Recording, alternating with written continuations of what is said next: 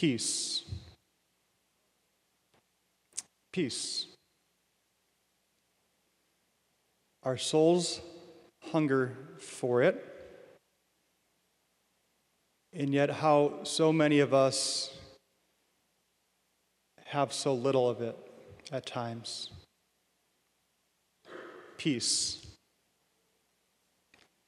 And yet our gospel today offers us both, in some ways, a diagnosis of what causes us to surrender and lose our peace, but also, thanks be to God, a remedy as to how to keep it.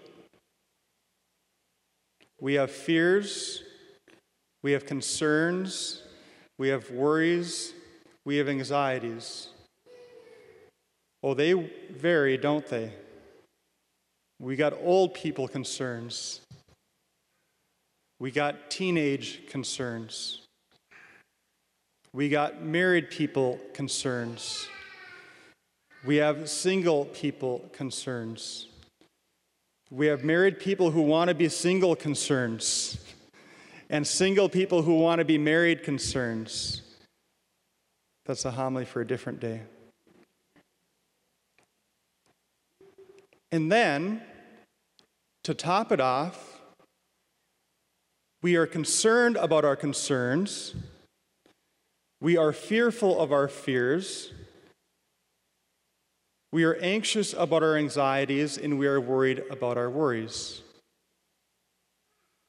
And for how many Americans, how they seem to address it at times is, at the end of the day, we flip on the TV, and we veg out for an hour, and we hear about corruption and chaos and pandemics and so on and so forth and job loss. And then we look at our spouse and say, oh, I feel better now. Some remedy. I said that today's gospel has both a diagnosis of what causes fear, anxiety, concern, and worry, but also a remedy. So what's the diagnosis?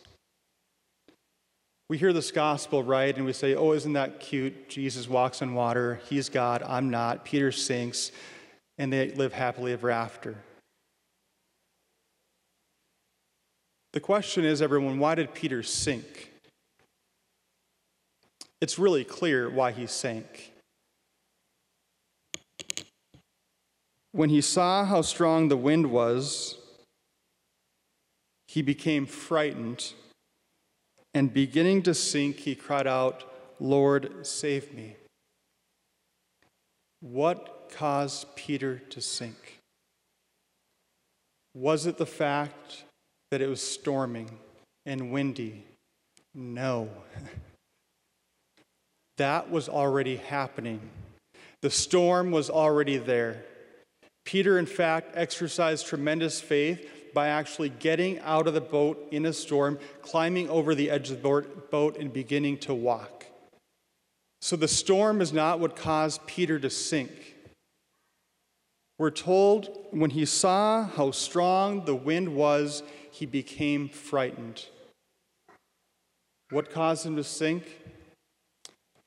Focusing on the storm. Being overwhelmed at the sight of the storm. Focusing on the fear, concern, worry, and anxiety.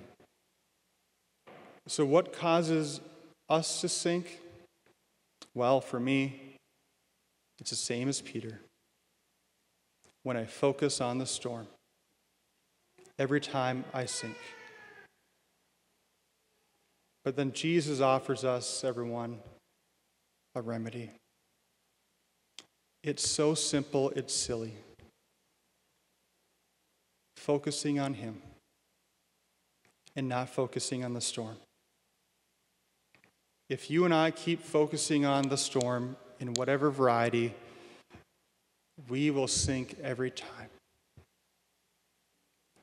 But what Jesus offers us is so much more. He offers us peace if we focus on him. So in the course of this coming week, when you have the choice to focus on the storm, if you feed it, it will grow. But if we keep our eyes fixed on him, we won't sink. We won't fall. We won't fail.